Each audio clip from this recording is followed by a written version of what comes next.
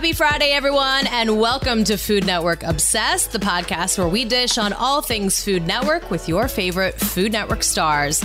I am your host, Jamie Sire, and today I am so pumped. We're talking to a guy that you all know very well. You might have guessed it already. We have Guy Fieri on Food Network Obsessed today.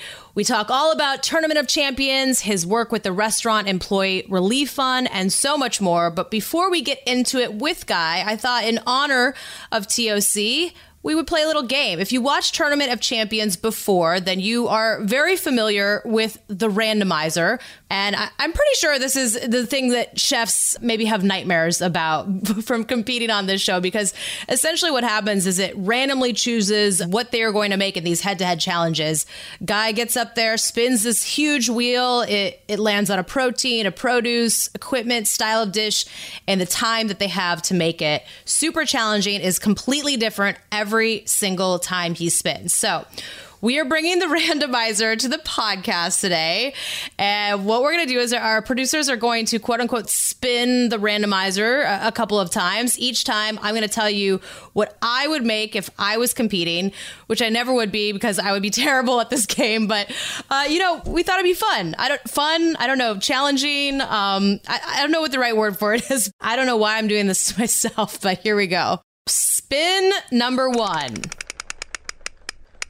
So protein, we've got salmon, produce, pomegranate, equipment, microwave, style, smoky, and time 35 minutes. Okay, guys, this is just mean and cruel and wrong because everybody knows the number one rule in any office, no fish in the microwave. I think I've actually heard you can steam fish in the microwave, but I just don't know if I could bring myself to do it. I actually read recently that you can get more juice out of a citrus, like a lemon, by popping it in the microwave for 30 seconds. They're easier to juice. So maybe I would do that. I don't know if the judges would count me off some points for not using it for the whole dish, but that's what I'm going with. I love chipotle peppers in adobo sauce for a nice smoky component. It adds that really quickly.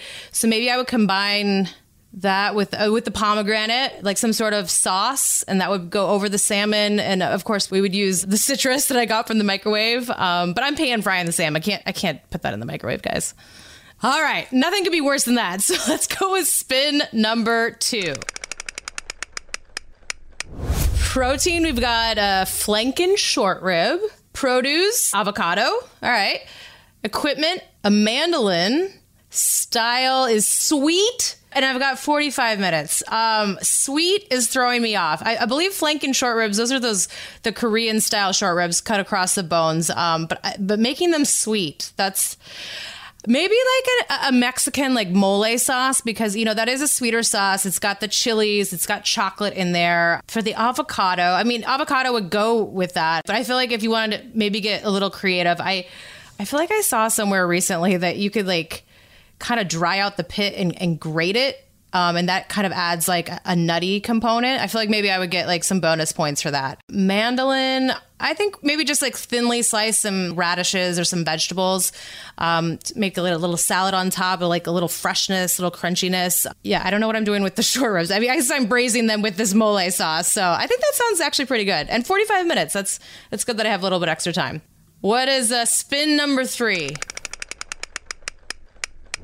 We've got shrimp for our protein, carrots for the produce, a meat grinder for our equipment, and the style is Caribbean, and I've got 30 minutes to make this happen. Okay, actually, I know what I'm going to do. I made some salmon burgers over the weekend. I actually use a food processor for that, but I think I could use a meat grinder to maybe grind up the shrimp and the carrots with that, and make some sort of burger patty out of the shrimp and carrots. That sounds good, right? Maybe some Caribbean seasonings or sauces of some sort. And we make a Caribbean shrimp burger patty.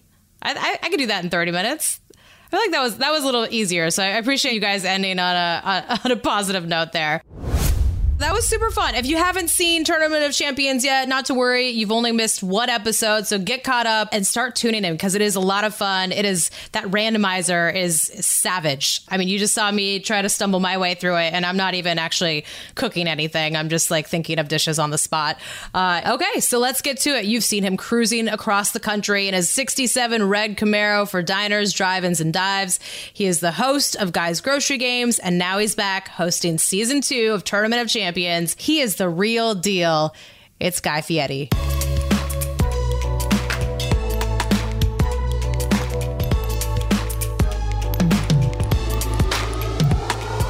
Guy, welcome to the pod. For starters, I have to say you certainly know how to butter up the host of the show. I know our listeners can't see this at home, but I am wearing my new Flavortown Kitchen hoodie, and your team sent over a mountain of food to try yesterday. So thank you. Well, mountain is what we do. So I'm glad that you recognize it as mountain.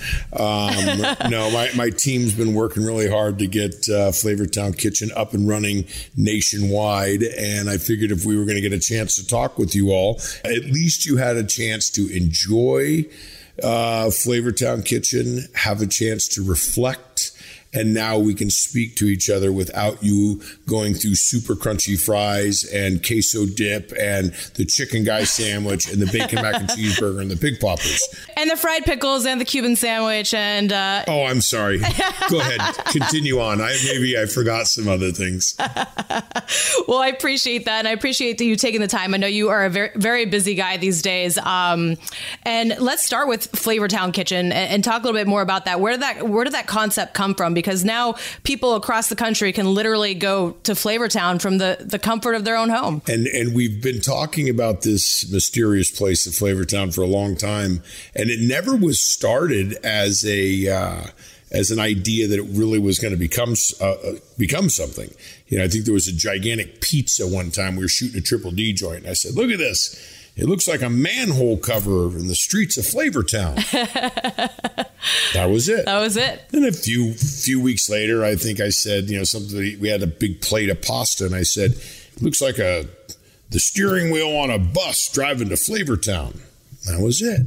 So then I would run into people, fans on the street or at the airport or something. They'd go, man, I'm going to Flavortown, or I'm a resident of Flavortown. And I'm like, okay. And I look at our director of photography, Chico, and I said, and he goes, remember you were talking about the Flavortown, the bus and the thing? And I'm like, really? So then, of course, now that, we think it's funny, so now I start saying it more, and it evolved. Anyhow, what happened? Where did this restaurant come from? So, we've, of course, our restaurant industry has just been clobbered. I mean, that's not even a right term. I mean, it's been taken out at the knees. It's been the good, the bad, and the ugly. And what is happening is we've got a lot of restaurants that are down to 25% capacity. We have folks are finally catching on to the concept of delivery and to go, and I'm one of those folks because I was never a delivery guy. I never get anything delivered. And in the delivery, I would give all the credit in the world that these delivery companies have really upped their game. And restaurants have learned how to package food correctly for delivery. All these things have fallen into place. So I thought, well, here's a great opportunity. I have 75 restaurants, and we really enjoy the way we do them and the way we make food and the style of food in which I do it, and scratch made and simple food. What you see is what you get. Bacon mac and cheeseburger. If you're going to bake a bacon mac and cheeseburger, it better be damn good mac and cheese. It better be really great beef, on and on and on. And so we said, let's try this. So we went. So what the program is restaurants are already open. They already have staff cooking. They already have the lights on, the heat on, the insurance paid, and they've got these big kitchens, and they're only doing 25% of the business they were doing on the front of the house, and they're doing some delivery. Why don't we come in, bring a new concept in, bring some new packaging in, and make it a virtual kitchen, and they can only order online, and it can only be served by delivery, and see if this works. We have 165 of those locations currently in 30 states. Wow. And hopefully by the end of 2 more weeks will be almost to 200. That's very impressive, and I love the idea of it because, like you said, it's just a creative way to really continue to use these spaces, these ghost kitchens, these virtual kitchens, and also, delivering food to people who need it and maybe don't feel comfortable going to restaurants. And we thank you for the food that you sent over. It was essentially like a big game spread, which I think is very fitting because given my sports background, your love of sports, and of course, we are talking Tournament of Champions, which is super exciting. Nice segue. Nice. You see that? That's how a pro does it, folks. Okay? I mean, she got way out there. She circled it back. I should have seen that freight train coming, but I didn't. It whipped right in his place. Well done. Well done. Well, I appreciate that very much. I pride myself on the transition. So speaking of which, Tournament of Champions, it's back. It premiered on Sunday. I'm curious if there's anything that fans might be expecting this season that they didn't see last season. No, if you like to see people completely lose their shit, and you want to see people yell at screens, if you want to see people cross my name off their Christmas card list, and no, I'm telling you, this randomizer is worse than what it was last year. Really? How's that possible? I don't know, man. All I know is this, and I love how everybody thinks that I'm the one that comes up with all these diabolical problems in guys' grocery games. Perhaps I have a hand in them, but I have an amazing, and I stress to you, amazing team that produces Guys Grocery Games with me, and which happens to be, coincidentally, the same crazies that make Tournament of Champions. So when we start looking at things of different types of equipment that we're going to challenge them to use, or different types of proteins or vegetables or styles of cooking, you can be assured that I have a percentage of the problem. I have a percentage of the input. Okay. But I have real wackos. I mean, like really people that need to be probably checked at the door before they're allowed to come in, probably can't get on a lot of flights, if you know what I mean. But no, it's just hell. That show and what these chefs go through. And I know all these chefs very well. And I'll tell you, this year when we shot the show, and when I watch them cook, and then I see the plates get put in front of the judges, and then I listen to the judges talk about them. Then before I read off the answer, or read off the winner, or I don't even know who the winner. Oh, by the way, I don't ever want to know who the winner is. I have zero interest in knowing who's won. Just give me the damn piece of paper, and when I read it, then we'll see it on the screen. But I always say to myself or one of my producers who I think is going to win this round. Okay. And how often are you right? This year, let me just say this. I would be doing this podcast out of a tent if I'd bet the house on it. Okay? Upset city is all I can tell you. People coming in, dishes look great, and judges blowing people out of the water. And remember, the judges have no idea who's competing. Yeah, it's completely blind, right? Yeah. And the competitors have no idea who's judging. I want to talk more about this randomizer because I did see last week's randomizer. It did seem pretty tough, and that's just week one. What would you be most scared of if you were standing there awaiting your fate from the randomizer? All of it.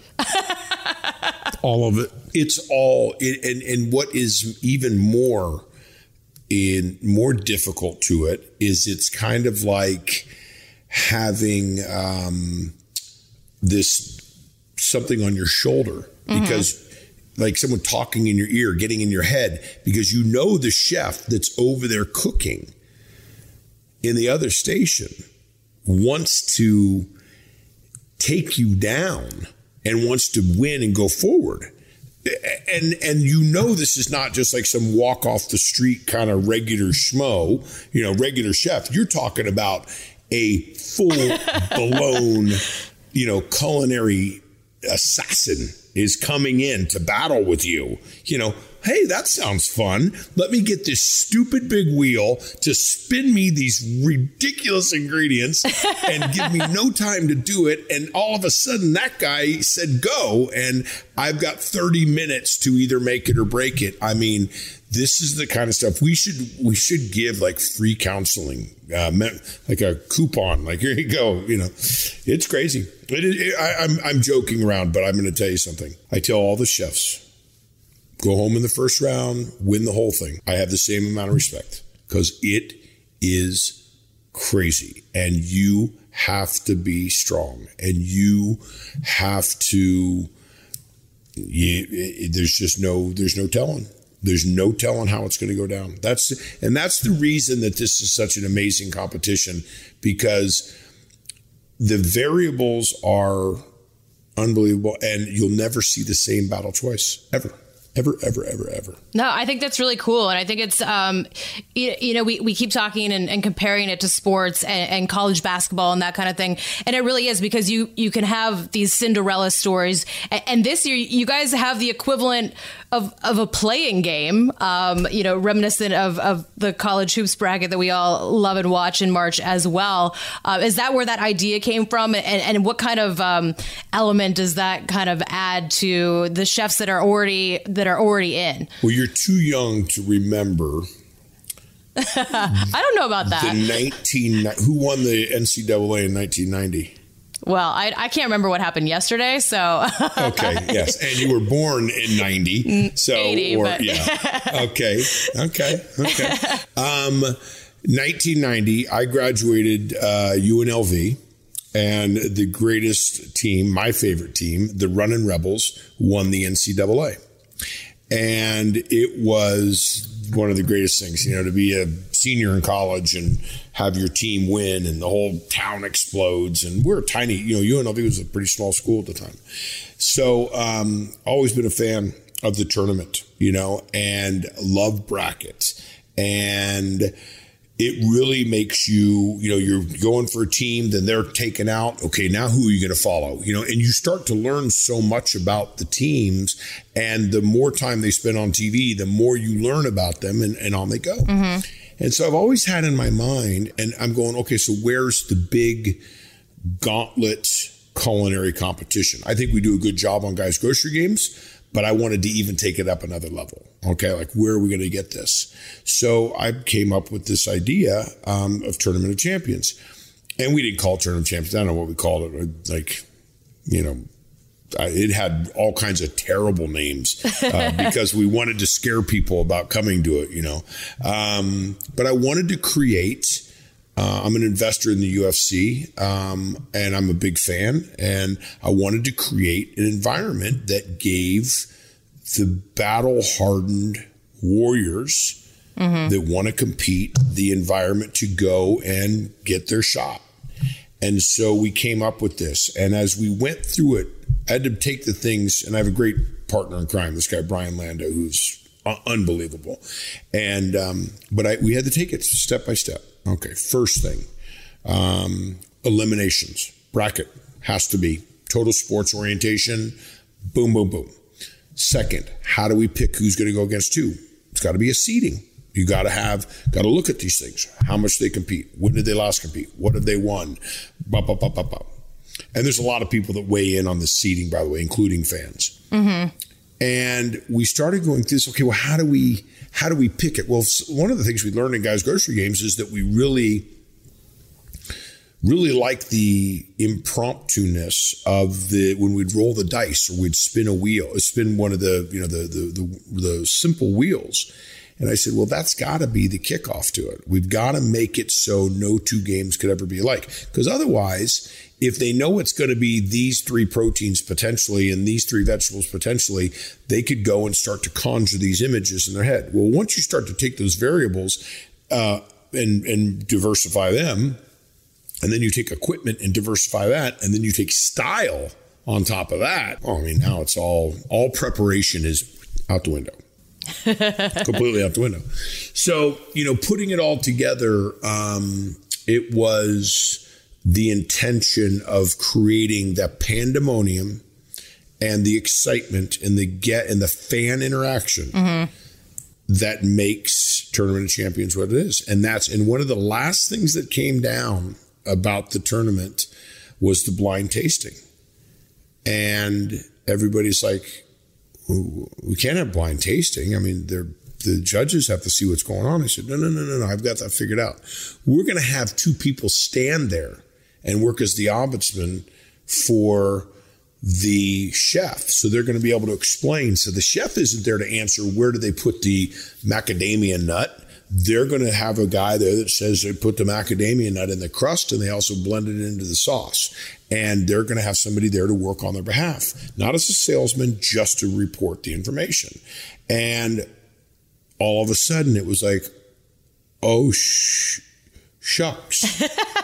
We can do this with a blind tasting. Well, that changes the world, because I don't care who you are, how straight up the middle, how tight you are about something. There's no way that you could have a chef make you something and you know that their discipline of cooking is that genre, that era, that style, that method, that ingredient, and it would not weigh in on you in their favor or against them. There's no way that can happen. We're human. Okay, so let's do this. Let's just take all of that out of it, and let's just have the chef. Let's have the dish judged simply by itself. And I'm going to tell you what. That's what cuts this competition from every other competition that's ever existed, is the fact that it's blind tasting.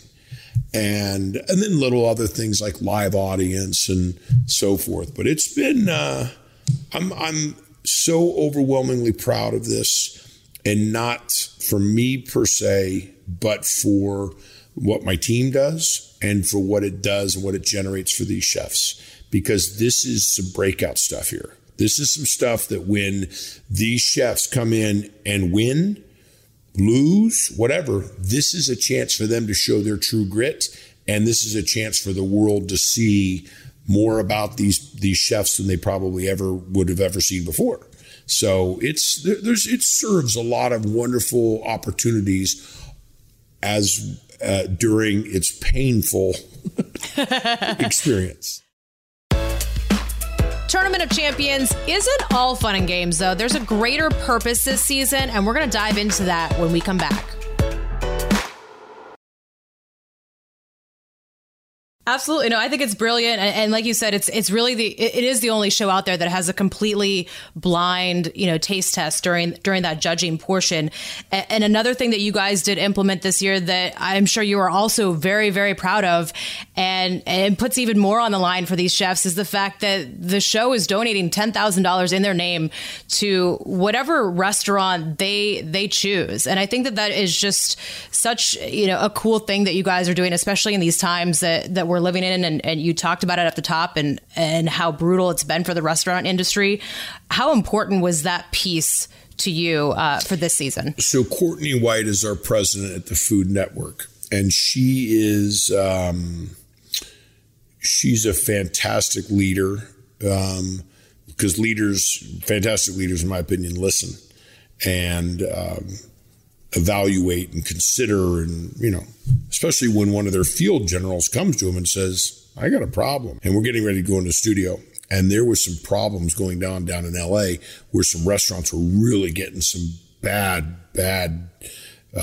shakedowns and weren't able to open, and other people were, and all this kind of stuff was taking place. And I called, I said, I really feel terrible to go in and do this show knowing that we've got restaurants that are, basically being shuttered because they can't do their service, and on and on and on. And I've got chefs who have restaurants that are being shuttered. I said, how about we give some money to some restaurants? I said, how about when a chef goes to play, they get to talk about a restaurant that they want to recognize and honor.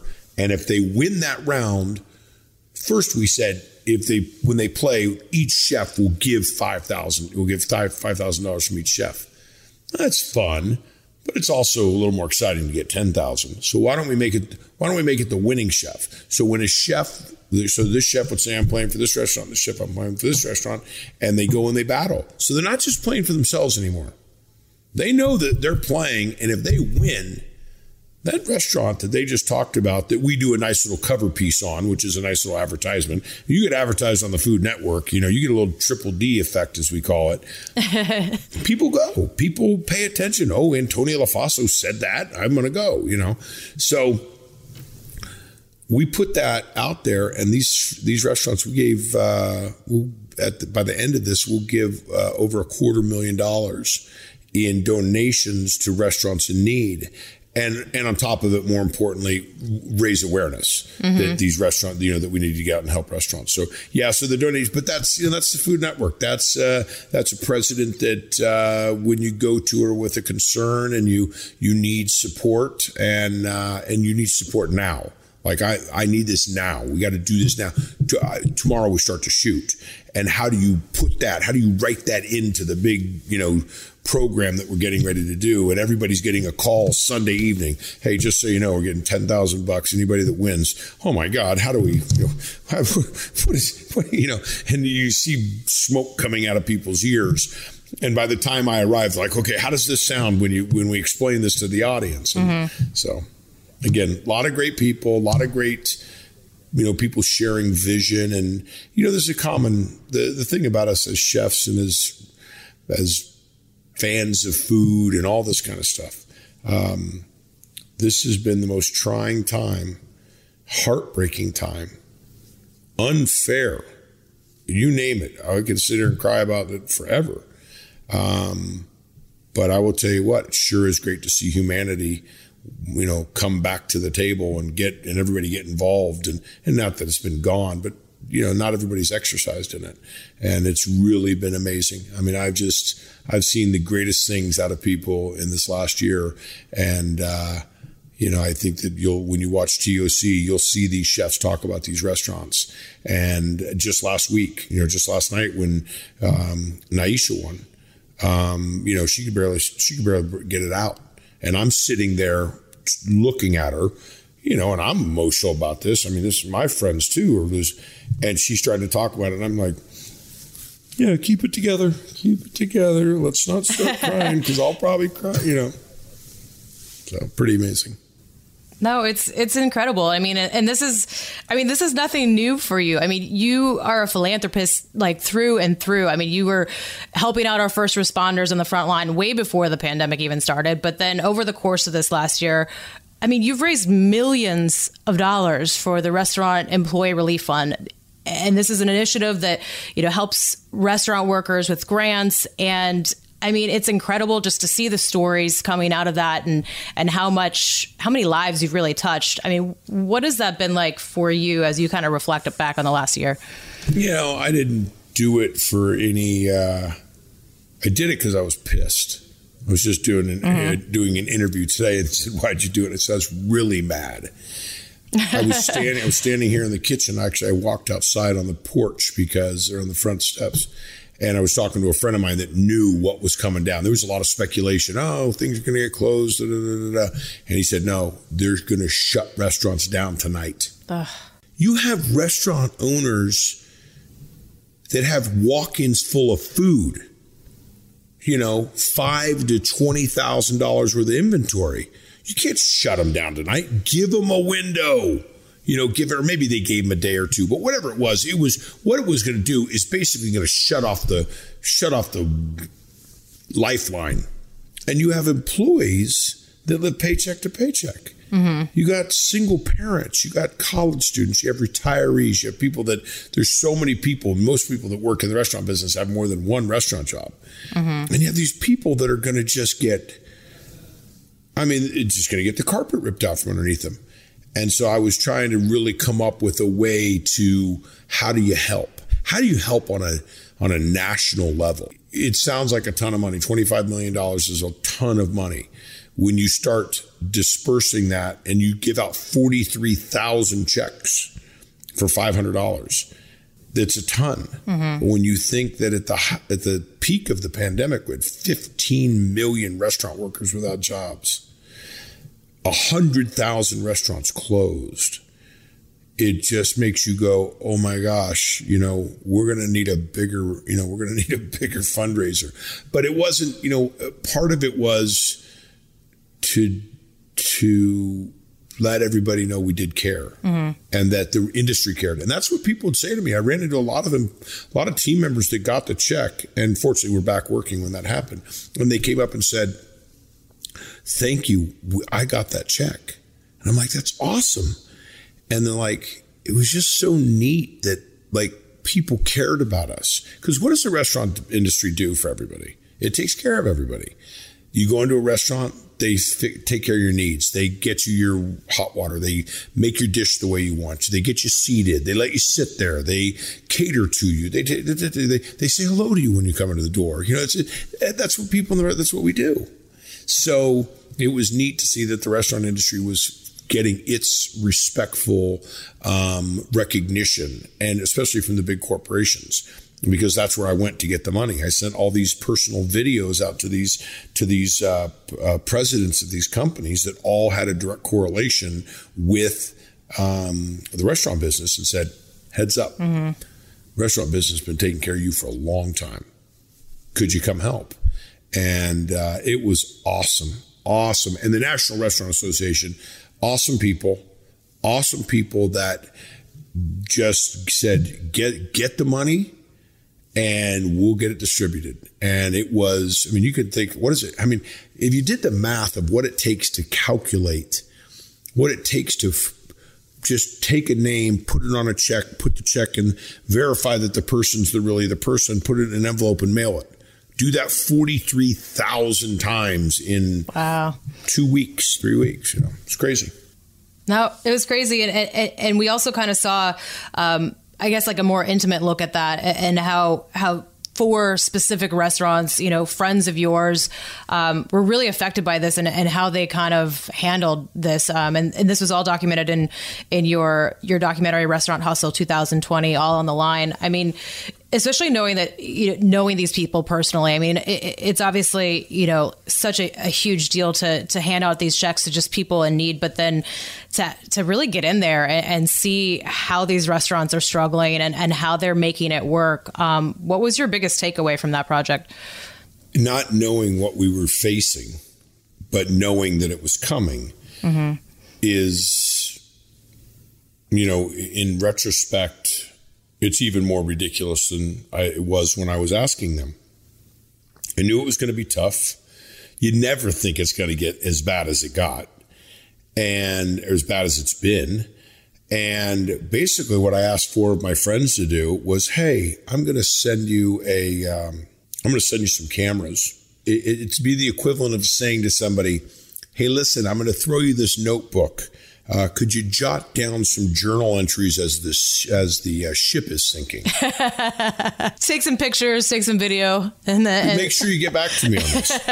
And so we have this talk, and I said, here's what we're trying to do, and and they're such badasses. Mm-hmm. They are such. I already loved them and was already a fan of them and admired them and have them on my shows. And, we have this great camaraderie, but I couldn't be any more enamored with them after this, because they were just stoic, stand in the line of fire, right on the edge, on the precipice of the whole meltdown. And they're just... Today, and they're picking up their phone and they're sending me a video of horribworness. I've just had to pay all my staff in chicken. We had a bunch of, I gave all my team that works for me everything out of the walk-in, so they had food to take home. Wow. So Manit Chauhan, Marcus Samuelson, Antonio Lafaso, and Christian Petroni. And they are warriors. They are givers. And what we did, and this is what's so important, this is what's more important about the documentary than anything, is that we got to chronicle it and we got to share with people what happened. And maybe it can be used as a learning tool in the future because not everything worked, but we adapt and overcome in the restaurant business. That's what we do. To be a restaurant owner, to do it, you got to be everything short of a electrician, plumber, accountant, marketing director, security officer, social media expert. Thank you very much. Counselor, legal advisor. You got to do it all. And these four took the time. I mean, I'm telling you, I don't know if you saw it, but it is, I can't, I mean, I've watched it 100 times and I know when I'm going to get the tears. I know when I'm going to get the little choke up. The onions, or somebody's cutting onions. Yeah, it was because of onions. It was because of onions. No, it was powerful stuff. You guys I appreciate the podcast and I appreciate that you're giving people this insight because, we're so thirsty for information, especially about in the Food Network world and what goes on. And it really is the most unbelievable network of what goes on and how we do it and what we do and how we change things and how we educate people and all this other stuff. So I think the fact that you guys have tapped into that and are giving people an insider's view of it is really smart and really strong. So, all right. Well, I appreciate that because it has been a lot of fun. And I do like kind of just, peeling back, like what we see on TV. We see this larger than life personality. We see, all the things obviously that you were doing in the community that we just touched on. But I do love to also hear kind of people's origin stories and their evolution. And you certainly have one of those because, we go all the way back to Food Network Star and to what we see now. I mean, I guess, give me the Cliff Notes. I mean, how did you get from there to what we see now on Tournament of Champions, on Triple D, on Guys Grocery Games, and out in the community doing all this good for the restaurant industry? Do you remember Bill and Ted's Excellent Adventure? I do, yes. Yeah, I got in that same telephone booth. You did. Okay, that's what happened. I don't know how this happened. I mean, all I know is 15 years ago, there was a show, and I'd never watched the Food Network. I mean, I can't watch the Food Network. I owned my own restaurants. I think I had 3 restaurants at the time, and had a 8-year-old kid, Hunter, pregnant with another son on the way. And everybody's like, you got to go do this show on the Food Network called the Food Network Star. And I'm like, okay, what's this about? And they're like, it's Mike American Idol meets food. And I'm like, well, I can't sing. I'm like, no, dummy. And they said, you got to do it. And I dodged the bullet a billion times with my friends saying, you got to do it, man. You got to do it. We're going to sign you up. You got to do it. Well, you had to send a video in. So I delayed sending the video in. I didn't want to do the video. And finally, one of my buddies named Mustard, Matt, but we called him Mustard. And Matt and another buddy of mine named Rob said, you come down to it was a restaurant I had called Tex Wasabi's. And they said, you come down here and we're going to shoot this intro. Have you ever seen the intro? Have you ever seen my demo? I haven't. I need to look that up. Does it live on the internet somewhere? I don't know where it lives, but I'm going to tell you what, you'll see 100% smart ass. So I sit there and I do this intro. I totally do it in the premise of not being accepted because it's 100%. I said, today for you, hi, my name's Guy Fieri and I'm here in the wine country. And today I'm going to make a delicious sausage and tofu stuffed terrine. Yeah.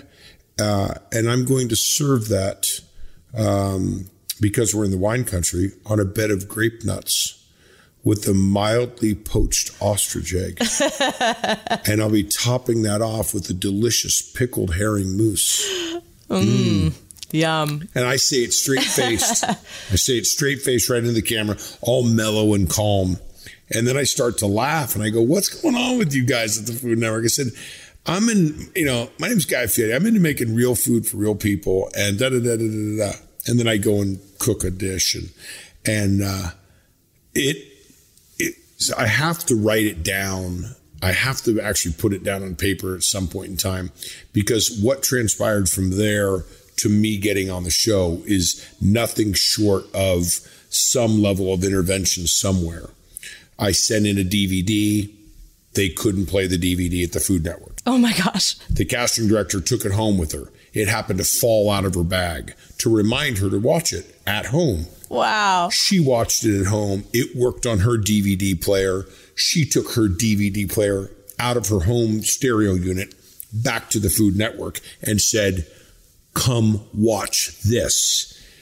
And they see the beginning 20 seconds of me being the complete smartass, this low talking voice thing.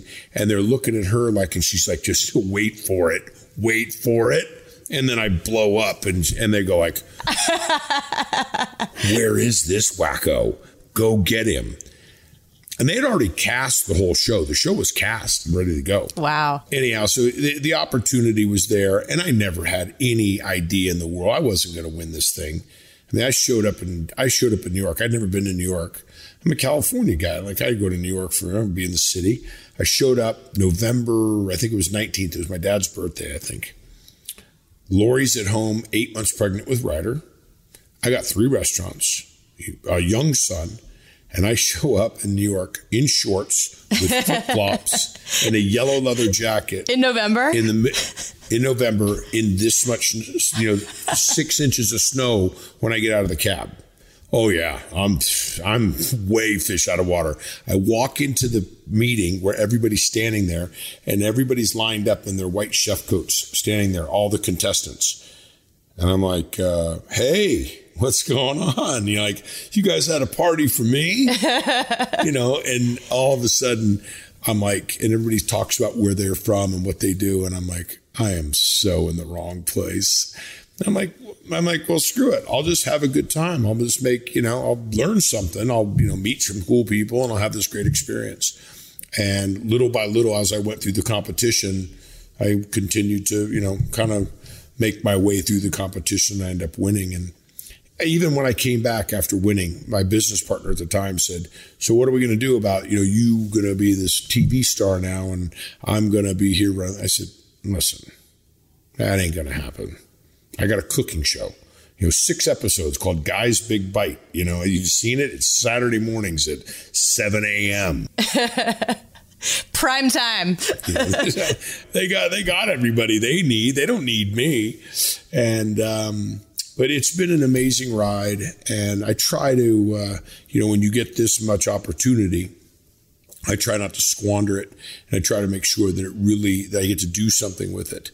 And so what my interest is always, I love to help people. I love to volunteer community. I love to, shine the light on other people. I got a lot of light coming my direction. And now what I really try to do is make sure that with Guy's Grocery Games, with Diners, Drive-Ins, and Dives, with Guy's Ranch Kitchen, if you get these opportunities, why not share them? And that's really the blessing of this whole thing.